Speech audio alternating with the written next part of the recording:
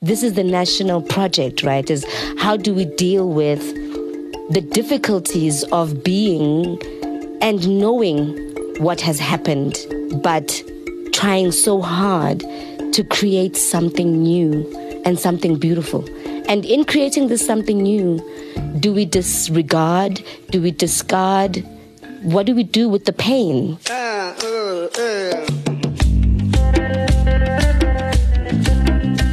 This is episode 10 of Umoya on African spirituality, our final episode for season 1, hosted by me, Thandiswa Mazwai, and me, Thandiswa Mazwai. This show has been a journey about reigniting and understanding African spirituality in the 21st century. We've been in conversation with people from different fields to talk about how spirituality influences our daily lives. We spoke to poets, musicians, healers, teachers, artists, and activists. These people have all become part of the story of Umoya. In this final episode, we interviewed Thandiswa Mazwai. For more than 2 decades, singer Thandiswa Mazwai has captured, probed, and illuminated our public imagination with her unyielding loyalty to an African worldview, shared through her music, first as a member of Bongo Maffin, and in latter years, her solo career. Her songs and perspectives, down to the way she adorns herself, have always pointed towards a homing that sits at the altar of freedom. Having graced stages all over the world, from the glory years of South Africa's newfound freedom to the present. In this interview, King Ta reflects on her most recent album, Belete, and what she has learned about what it means to be an artist in a country that is still searching for freedom.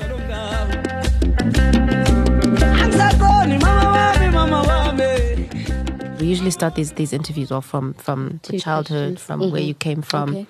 Inkangeleko yako, basically. And the question that we often start with is, tell us about your name. What it means to you, what you understand about it, how you live it. I think that for a very long time I really didn't understand what my name meant. And because no one ever really called me that. Everybody called me Dan Dan, and so that was my name. And that's how I related to the world. Anyone who called me Thandiswa was either shouting at me or was a teacher, and so it was a name that, I just never really connected myself to it, you know. And I think also when I started to get kind of famous in the 90s, it became a very uncomfortable thing because everybody was calling my name. And then I was very much, and I think it's hard for people to understand that, but very introverted or very kind of shy, not wanting to be seen. It's not necessarily something I'm about. And so people would like call out this name, and then I wanted to change it to something else. Can you call me Red, so that if you say Red, I know you are who you are. And then when you say Thandiswa, then I know you might be shouting at me. And then if you say Dan Dan, I know you know me from way back. But obviously, as I grew older, I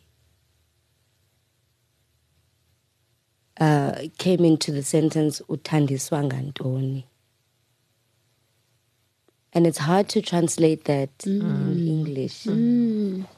It's hard to translate that in English. It's almost like, in English they would maybe say, what's your poison or something. But I always assumed that how I interpreted it was to say that I was that gift. I was that thing that my mother could give in order for some space to feel content or happy or nourished. Do you know what I mean? Because that's what it is, right? It's like, what is it that I can give you in order to ease something? What is it that I can provide? It's very hard to describe it in these names. In I know. You know? So my name has never really been a thing. I think what was a thing was the surname and Izituko. That was a thing. The name, I think it was it was a little bit too personal, and so I hadn't gotten to a place where I could get into the personal. So the name that really resonated with me growing up were Izituko. It was Umami Awucwane Nusibeu Salakulandela, or my mother's, which was Omagaka. So the name for me has always represented something larger than the individual. It's always represented the group.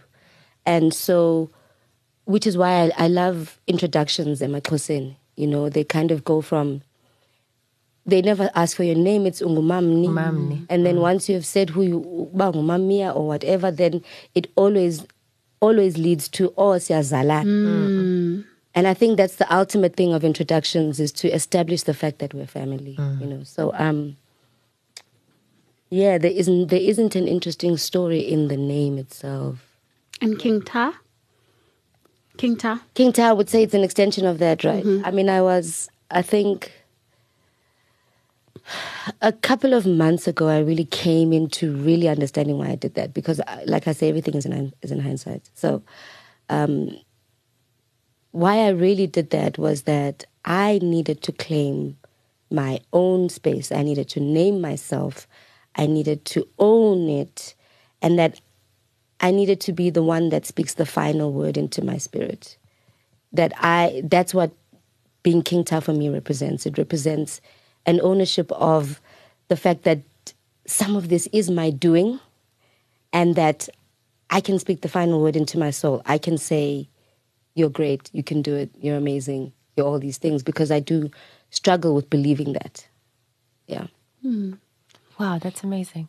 I'm glad that we're talking about this, because King Ta just fits for me. It just fits with your larger than life, non-masculine, non-feminine personality. Yeah, I mean, that's the other side. That's another part of it, was trying to kind of allow myself to straddle any side of the gender spectrum that I wanted to sit at, and also to subvert and make people uncomfortable.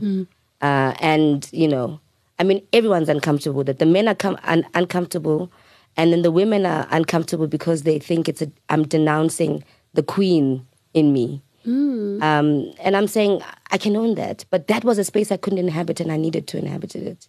I needed to say that I can be king, and that I don't have to stop at queen because of my gender. I can go anywhere I want to go. Yeah. So yes, it's definitely part of that. So I think I have this really huge, what is it in English? Is it a dichotomy? It could be a dichotomy, yeah. Or a conundrum, or paradox. Yeah, paradox, or yeah, in that there's a very worlds. huge part of me that's massive, you know? And then there's a part of me that's really, really, really, really, really, really tiny. Yeah. You know? And It's inconspicuous and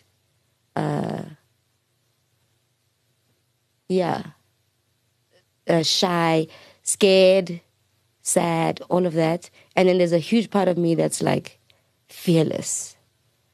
But I think the fearless thing is a response to who I really am.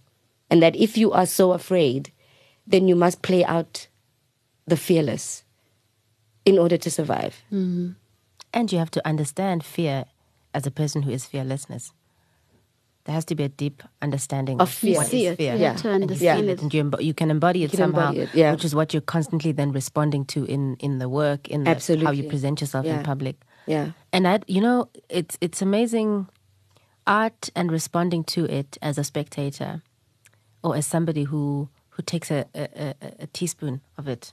And enjoys the teaspoon. I'd always thought that red is it speaks of your allyship to abantu ababomvu. That too. Namaqaba, nabantu abangafundanga, and people who which is the thread in your casted out. Yeah. But I think that only became apparent later on. It only became apparent later on. But I knew that it was about the soil, it was about the people, it was about, but when you speak of the people, you are speaking about those that are called amaqaba, Exactly. Those who are called uneducated, amaqaba. those who suffer, those whose cultures are dying, those whose languages are dying, those who, that's who we refer to when we speak of the people. So it was there in some part of that definition, but I think because I was so young at the time, I didn't really know how to articulate it. But everything that was in that name has continually played itself out through my music. What would you say is your spiritual identity? There are spaces that I form, that I create in order to create, to have or find myself in some kind of communion or find myself in some kind of fellowship. And a lot of those, and that space has in many ways been in the music and in a book, in the silence of writing. So I think that that's where I find that spiritual meaning or spiritual resonance or spiritual presence. That's where I find it. And that's what I'm always searching for. I'm searching for another opportunity to be with musicians, make music, be with an audience, share the music, be in this fellowship. So I don't know if that answers the question in some way. It does.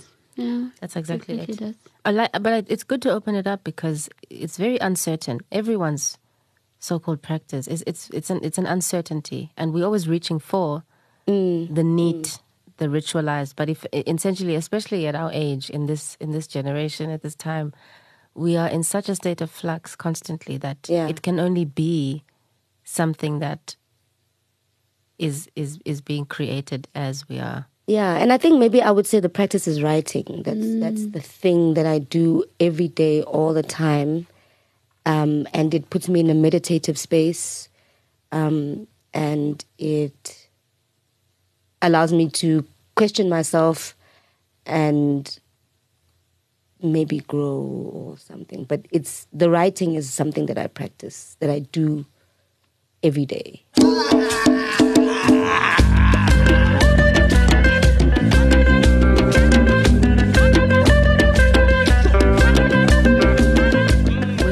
Think you were first possessed by the spirit of music? Oh no, like immediately. I would say it was immediate, because to hear music, the moment you hear a sound, something in you shifts. And when you are And I think this is for all of us, not just the musician, but one who listens to the music as well. But as a musician, I think that there's something about hearing a sound that really triggers something in the core of my spirit.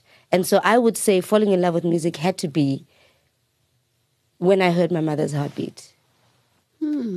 It would have had to be that moment, just kind of like hearing a sound. Because that's all you need to make an entire symphony, is something to begin. So I would say from the onset, from day one.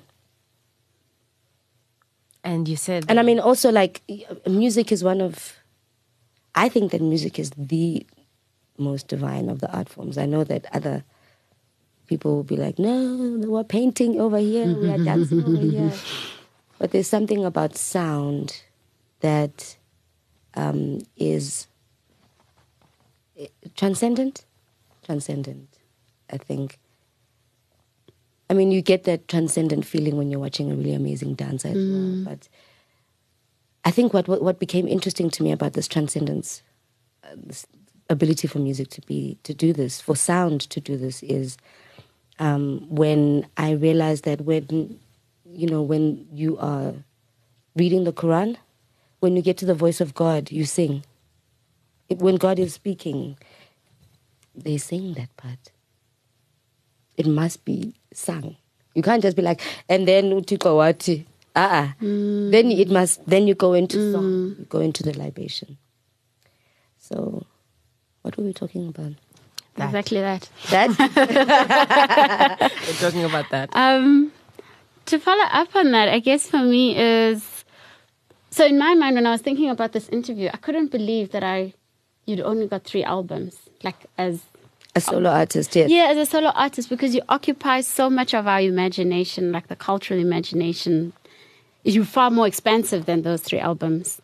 So I'm interested, and you're very touched on it, that writing is the thing that you do. But like, what happens between the albums? And you mentioned the silence that you go through. Yeah. Life happens between the albums. I only make something to share once the experience becomes too much. Otherwise, I'm just happy to put it down on paper. But then once it becomes too hard, too much to bear, then I put it into an album that I share with other people so that I can kind of loosen the pressure. So, yeah, what's happening in between is life. And then as soon as I can't take it anymore, I go, hey, guys, help me out with this thing. Mm-hmm. Can we talk about this thing? That's what's happening in between. And I also love collaborating a lot. I do a lot of collaborations that I don't even release. Like the Blackjacks and I have been working for almost, I don't know now, almost like 9 years. We've never released any of the stuff that we do. I mess around with a lot of different musicians in between, just trying to find a new voice. Because I also get bored with whatever it is that I did before. And so it does take you a while to find a new thing and be brave enough to do it. I mean, to venture into a jazz album was nerve-wracking for me because I thought, I mean, jazz musicians are, I guess, educated musicians. You imagine. There's this thing about jazz that it's for the discerning listener. And connoisseurs. But yeah. And I'm trained in the street. I don't know anything about anything. I don't know an A from an F from a B. You know, I don't know that stuff. I just go on instinct. And so I had to really surrender a lot to get in that room with those people and then say, yeah, I know what I'm doing. While they're busy going, so lalu 4, yakona, and then go straight to the G, ne? And then I'm going, because I know that I have an ear for this thing. I'll just follow. You guys can talk to each other and I'll just follow. But yeah. It's that freedom that I was talking about. That freedom which requires a lot of vulnerability to be able to move between different types of music. What I wanted to say about the whole freedom thing, like what is it? Because I asked myself, I said, what is it? Why? Why do you seem so unafraid? Why do you seem like you're just doing as you please? Like, why does it seem like this? What are you doing? What's going on? And so I thought it might have something to do with abandonment. Mm-hmm. That, my mother passed away when I was 16. And from then, a lot of my experience was about being abandoned. And so when you're out eslatini, you realize there's no rules anymore for you because you're already out in the woods. And so you begin to carve out your own way. And once you've carved it, you're not going to let other people dictate to you how to move through it, because you are already outside. So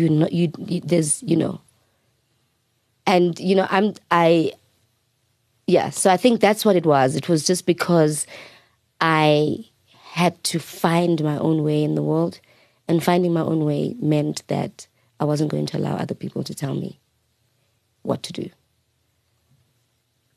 Yeah, and then so it's a huge obsession of mine. And I think it's kind of, I was speaking to a friend of mine today. I said to her, I think that I've remained very much a child. Very much immature in many ways, even though I kind of like play around in this adult world. But I remain a child in the sense that I want to do what I want to do. I'm just doing what I want to do,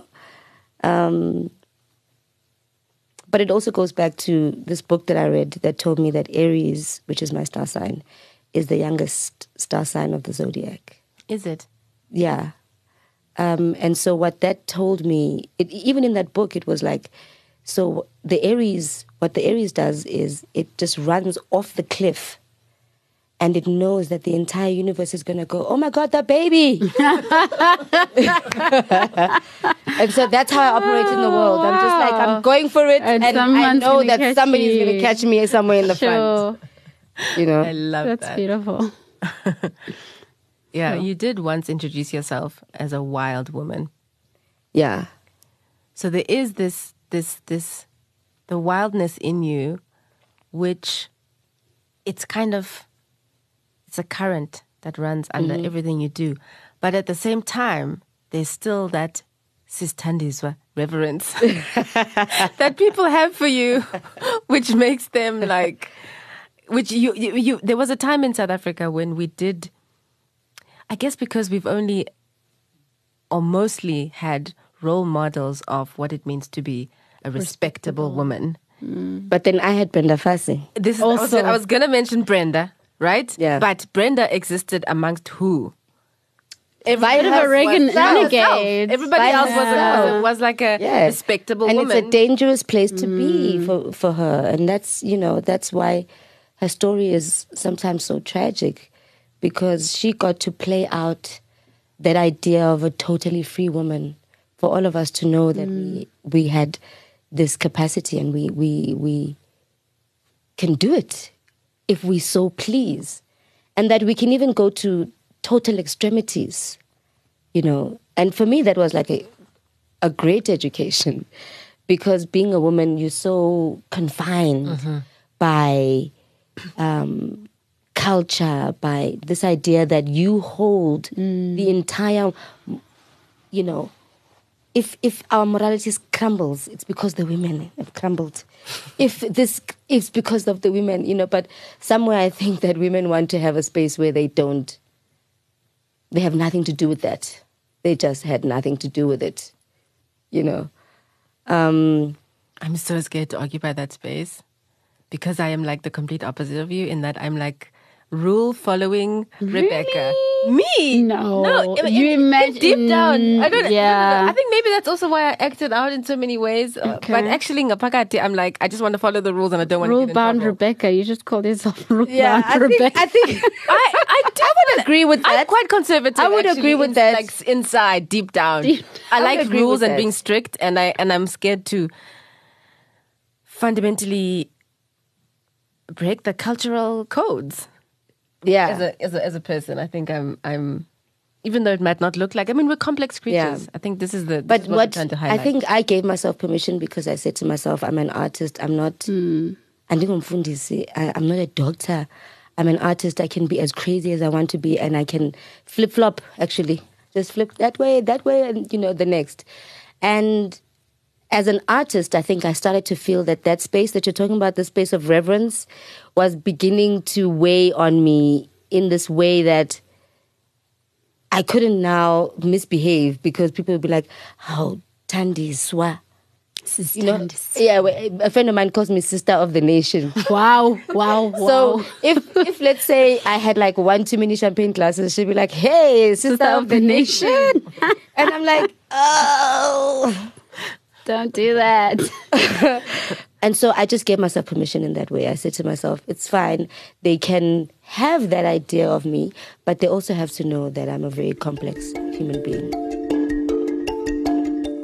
We continue the conversation with Thandiswa as we explore the story behind her album Belete. Atambile shares how she used the album at a masterclass for high school students as part of the Maxeke Mqwetho annual lecture held in May, where students encountered the album and its significance for the first time. The songs Wakazulwa, Jigijela, and Magubenjalo became the focus of how the album is in conversation with the past and how we need to take healing seriously if freedom is to become more meaningful. But I do want to go back to Belete. Yes. And perhaps as a conduit in, my favorite song is Wakazulwa on that album. Me too. And how every time you sing it, I then go back to Mambusi's one because it almost starts exactly, and then it does something completely different. Yeah. And then I go to the church one. Yeah. So I played all three on Saturday, and I got the kids to talk about what are you hearing, what are you. So tell me about that song. Tell me what came out of that though first. So the first song I played was Jigijela.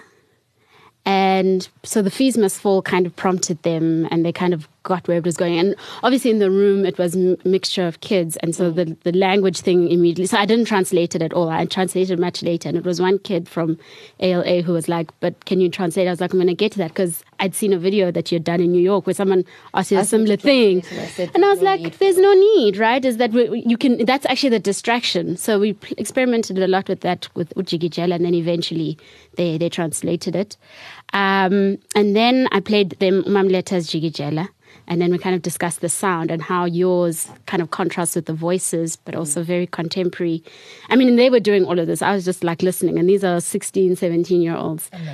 And how you can tell the different times of the two songs, but they both responding to something right now. Legend. So the fact that you're taking something from the past and it still makes so much sense, but that it's contrast because it's like a lullaby almost. It's very soothing. And then there's that like juxtaposition with the violence and the students. And then right at the end, Ikuijo. Yeah. So they kind of unpacked that. And then I played... Yeah, you had Ikuijo at the end. Yeah, no, I played it all the way. That was so important to me. Yeah, so we played it all the way to the end. And then I played them... and then I showed them the three versions. And a few of them had kind of had that... the sound, yes, and I still couldn't find on iTunes. I lost my CDs. I couldn't play the Mambusi's one. I was so bleak. Like I almost didn't sleep because I couldn't find my CD. I'd gone to all my boxes and I can't find that CD. So that was a missed opportunity. I was super bleak about that. And then I played the Magubanjalo, which completely threw them because then I played Magubanjalo Leako. Then I found a video on YouTube of the whole Gosisikelela Leya in 1990. And they're like, what do you mean? I was like, yes. This is what they took out. Yeah. They could not believe, because the first time I heard these temas when we were at school. That's the part of the song. That's the and part. That question, right, is it not so? When you go into this lifting, transcendent, into this lifting, into this kind of this, let it be so, and it's insane that's the one that they take out and then put the Afrikaans in, which is completely and flat. It's so jarring. It's also how it happens. It's like you're like in the middle of and you're singing and then all of a sudden it goes South Africa, and it becomes so military all of a sudden, and for me, and I mean, we've had this discussion a long time, many times I've had this thing where I just feel it's violent. I think that it's very, very violent to the suffering masses of this country to force us to sing something we know that they sang every time they celebrated their victory over us, and to mix that with our wailing. The song was how we cried. It was how we pleaded to Umdali that what can you bring peace to us? Can you give us? And then you juxtapose that with something so military. I mean, and I want to be a proud South African. And this is the national project, right? Is how do we deal with the difficulties of being and knowing what has happened, but trying so hard to create something new and something beautiful. And in creating this something new, do we disregard? Do we discard? What do we do with the pain? What do we do with the misunderstanding, the violence? What do you do with that? And that's why a lot of these violences continue, because we're just not dealing with the fact that there's a day-to-day violence that happens that is part of being a South African. And there's part of being a South African that is about us not liking one another, not wanting to see one another. You know, I mean, there's an experience that I have every time I travel overseas where, South Africans will see each other, but we won't say anything. Especially if it's a white South African and a black South, and I'm the black South African. I'll know that that's a white South African. They'll know I'm a black South African because we know each other. But we won't respond to one another because there's a history there, and it's so deep that I think it is the word is not unfair, but something like that. It's unfair to the process to not allow people to be honest about what they really, really, really, really feel. You know, we're all talking around these ideas of rainbowism and this idea of this newness of our South Africa. And I've always said that nothing can be made new, but everything, if we want something to be fixed, then it's not newness you're looking for. You're looking for a resolution. You're looking for something that's going to lead you to a new understanding, but not brand new. You can't wake me up one day and say, now you live in the new South Africa. I went from that.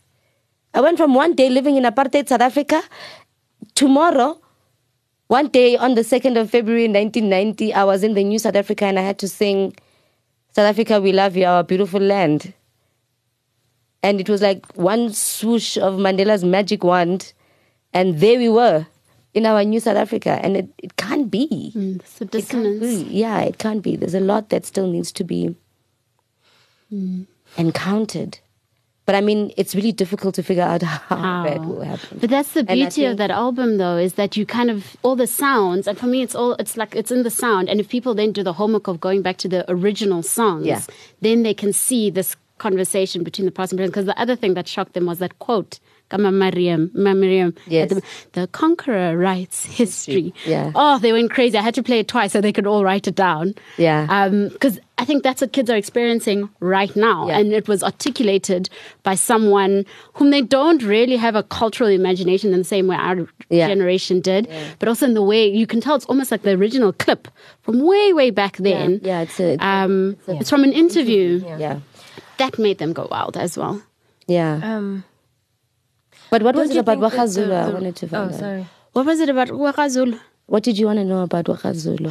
No, just your own journey with it, because it occupies Mambusi's voice in a way. Because when I heard Mambusi's song, I almost forgot about the church version, and that was the only version I wanted to hear. I know. I had it on repeat for days and days and days. I was on an island with Mambusi one day, and she was having one of those like rough days. You know, those rough days where you talk into the night until 3 a.m. because you just need someone to listen. You know, and for many, many times I was that. And she said to me, I'm going to make an album. And in that album, I've done an arrangement of Amagugu. And then she sang it to me. She was like, we're going to do it. It's going to be like, Amagugu. And and it's the opening song. Yeah. And then she sang WaKaZulu to me in the moonlight. We were on a beach. There was red wine. And she's singing to me. Guys, no. There's nothing like it. Never again. There's nothing like it. And so that song, I mean, it was, what I wanted to get into was the pain that Mambusi was experiencing when she was writing her last album. Because all those songs to me sound like crying. They just sound like, I mean, she's even got a song there that says, Makholwa nithi. She says, Nagugu fakubelesele, Makholwa nithi nina. Yeah. You know? And just so much crying in that album. And I've always wanted to give Mambusi her pedestal, her throne. And so I think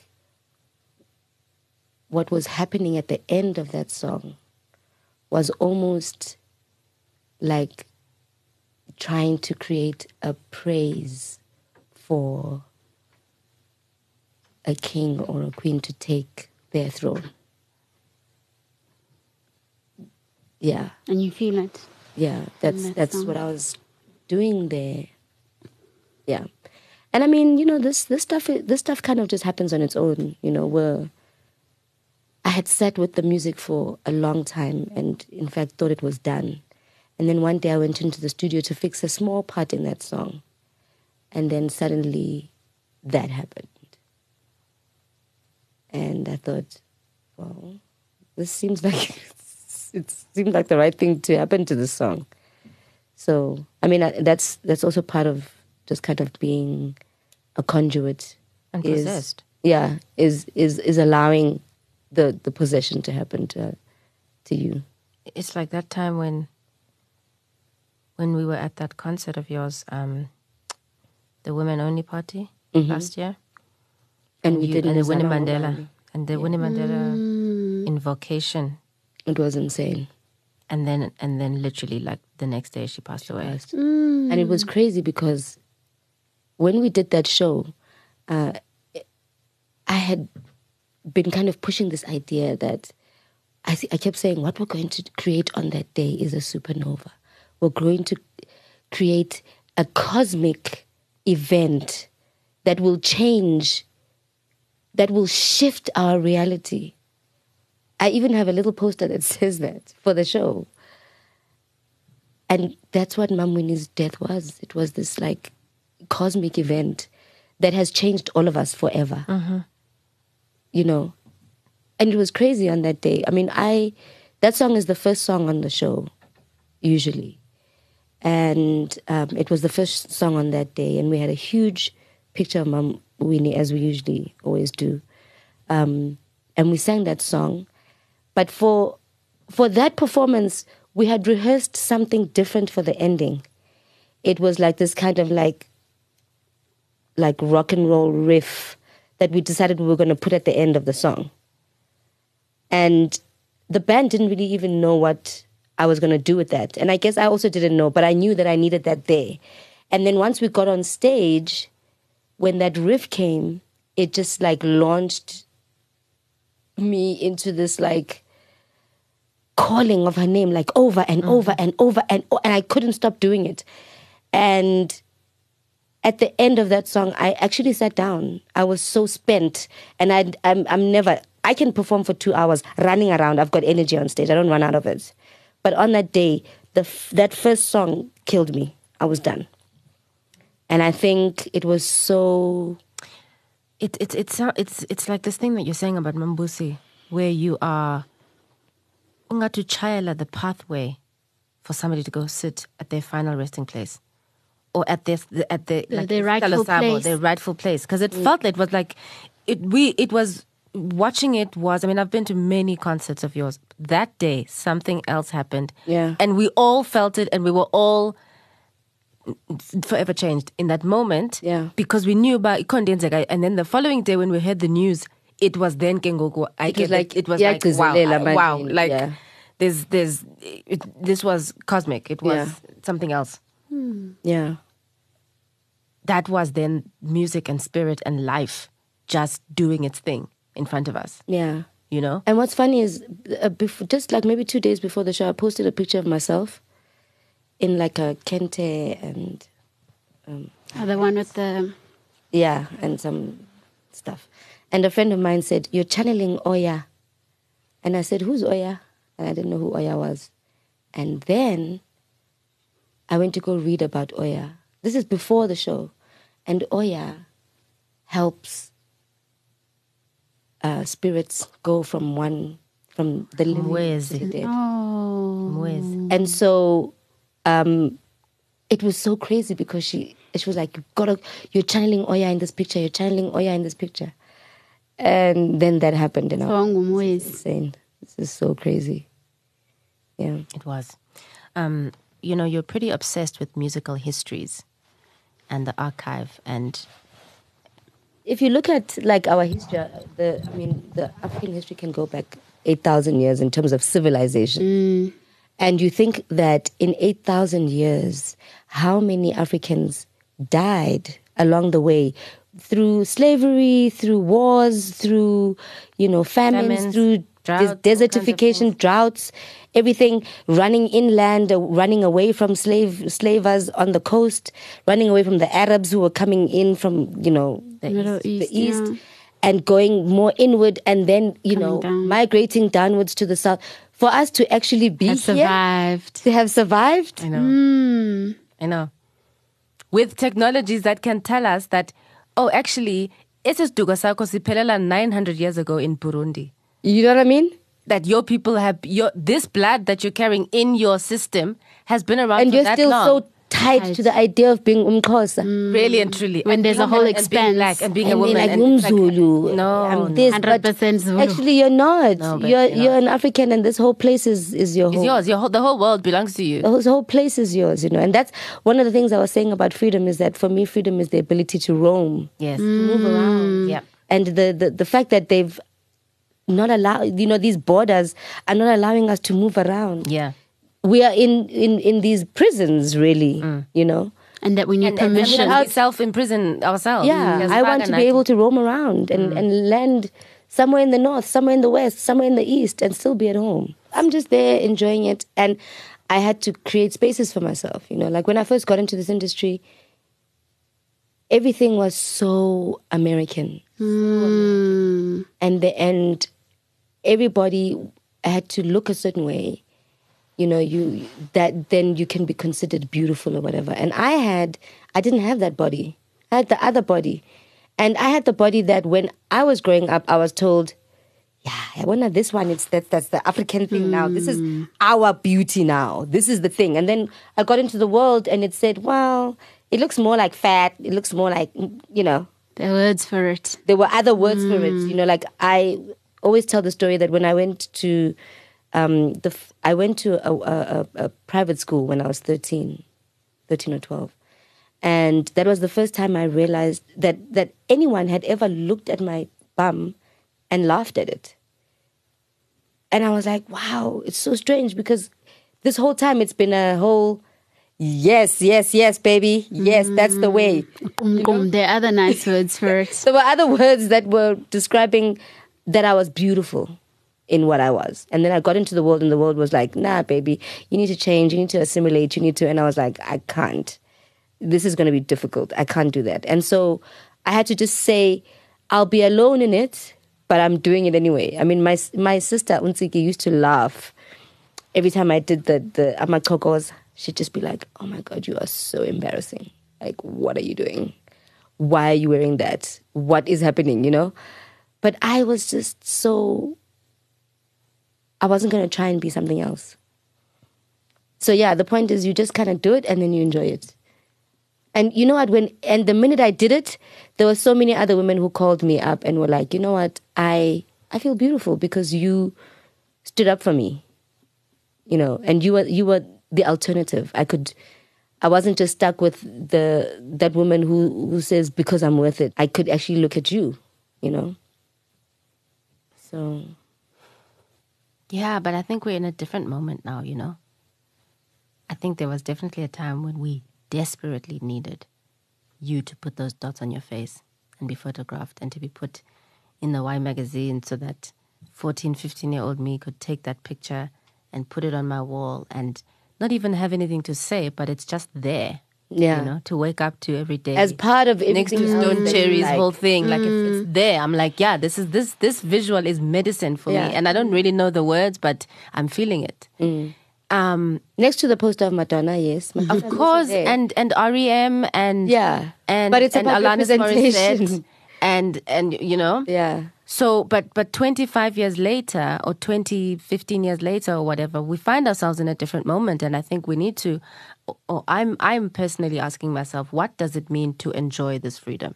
Because yes, we can tick a box and say we have overcome, or we are overcoming the stride. Now there's a person, there's a language, there's a look, there's a reference point for that moment. Isn't it to live? Sure, it's to live, but like sometimes the way in There's which a we live, backlash also. there'll always be a backlash. I'm feeling it more now, more than ever, more than when I was in Clarendon, more than when I was in school. So, like, having had those examples, I'm still, like, kids our age now are feeling quite, like, distressed. They don't have what we had when you were younger. Exactly. And that for me is scary. They don't have Ubrenda in the same way we had Ubrenda, who was still alive, still young, still being rebellious. And I don't know why. That's big. I think it's because we did get to a point where we rested on our laurels and we said we are enjoying our freedom, and that's fine. I think politically that's okay. It's not an apolitical thing. That's what Kwaito was. Exactly. But Kwaito was just. It was political wild. and amazing. Yes, and but it was all of what it. we were doing was black people we were just saying kumnandi. Sikruva eyoville, Sikruva ehilpro. Sibahle. Bryanston si kumnandi. Kumnandi, You know what I mean? Kumnandi. Whereas I don't know, and there's an American and, backlash a lot of it wasn't even about like yeah. really political. I know. Later, like before it was like, hey, we live and die for our pay, we live and die, yes, for our die. And then as it went, then like B.O.P. Mendoza was like, then it became more nuanced as time went. Yeah. But in the beginning we were just like, it's about time. That's all we cared. We were just like, oh my goodness, it's about time. Yeah, it's amazing. And then as time went, we started to think, you know what? There's something's happening here. Yeah. I'm feeling a vacuum now. Exactly, I'm feeling such a vacuum. That's why I'm saying, guys, like all of this has happened. It's fantastic. It's amazing. We grew up under that thing. There really was. 1998 was such a crucial year of really just nice like time. Nandi in South Africa. Yeah. Here, it's nice. It's nice to be here. That's nice because we love this place because we really love this place. I love that song. That whole the whole album, and I think we do, and I feel like at the moment I can't there's point. a dearth of that of a particular consciousness about being that is causing the 16-year-olds to be distressed. And that requires and that's where it came from. It didn't come from the burbs.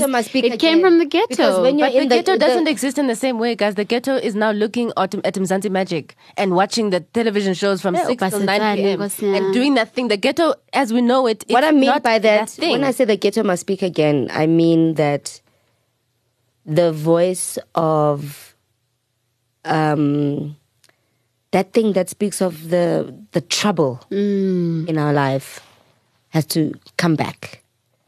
Because right now, everybody is kind of just singing about, we've got diamonds, we've got this, we've got that, we've got this, is where I was going. We've got this, we've got that. And I understand that thing because it's what we call so long denied, When you've been so long denied, that's then what you want. Then like it's like when you get your Christmas clothes, you're out in the street walking the whole day, parading your brand new clothes. You know what I mean? So long denied because you wait the whole year to get your Christmas clothes. So we're in that space where everybody's got their Christmas clothes, and they're being frivolous.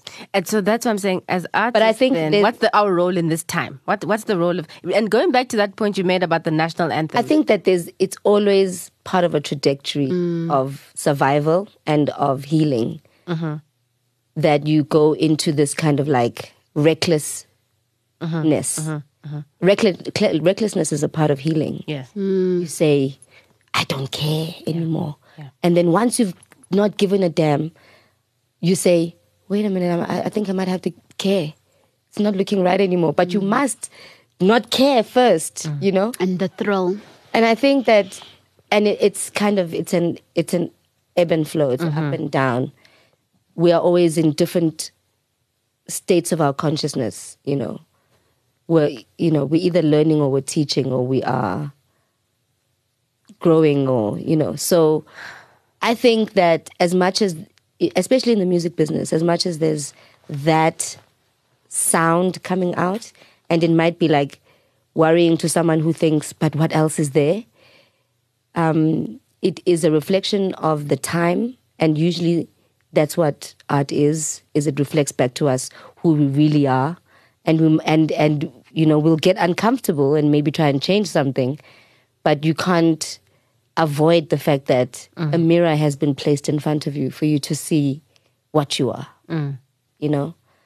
So so some artists are just about reflecting us back to ourselves, and other artists are about opening us up to different ways of thinking. So yeah, I and everybody exists in a place that's valid for that and time that's and that important. moment. Yeah, for now I'm just like I'm hungry for that other thing. And produce the thing, though. You're going to produce it. Well, we're producing Toni it. Morrison We're producing it writes now. what she wanted to read. You're going to produce the thing you're hungry for. Sure, no, and I think it's okay that everything exists as it is. and actually that's the only thing you can do as an artist, is to do something that you desire, the thing that you need. And then you find that actually it resonates in the end. Other people are waiting for that. Yeah. That permission. Yeah, or just waiting for you to show that there's a thread, there's a unifying story, there's something between us. Yeah. That is not just, you're not alone in this world, there's something between us going on. I'm very interested for people who are wondering what art is and what artists are and what role they play in our lives, to hear this being spoken about, because there has been, some kind of hijacking of the notion of art and entertainment as entertainment by capitalism, which has existed for a long time and always tries to do this. But I just feel we need to name it now and say, this is this thing, and to give people the menu, the whole menu. This kind of notion is stuck behind somewhere, or it's some secret cabal of people, or some club only, that the members only club has it. It kind of needs to be named in the same way that we have a name for trap, and the trap lifestyle, and I just think to name this part of music that is about a spiritual experience. Have you named that for yourself, like your music and what you produce? No. Especially since Ipokwe. No. No, it's hard to name. But I think what Millie is trying to get at is this idea that because music is important, right? Especially in our cultural understanding. We sing when someone is born, when somebody dies, people get married, we're singing because it's part of that rite of passage, or that ritual, that no ritual can happen without sound. And so I think that's what you're speaking about, right? You're speaking about trying to bring that consciousness into the space of, into like this kind of like popular popular space, to say, yes, we've got music that we dance to, but there's a much more spiritual, much more deep role that music should be playing in our, as an access to liberation.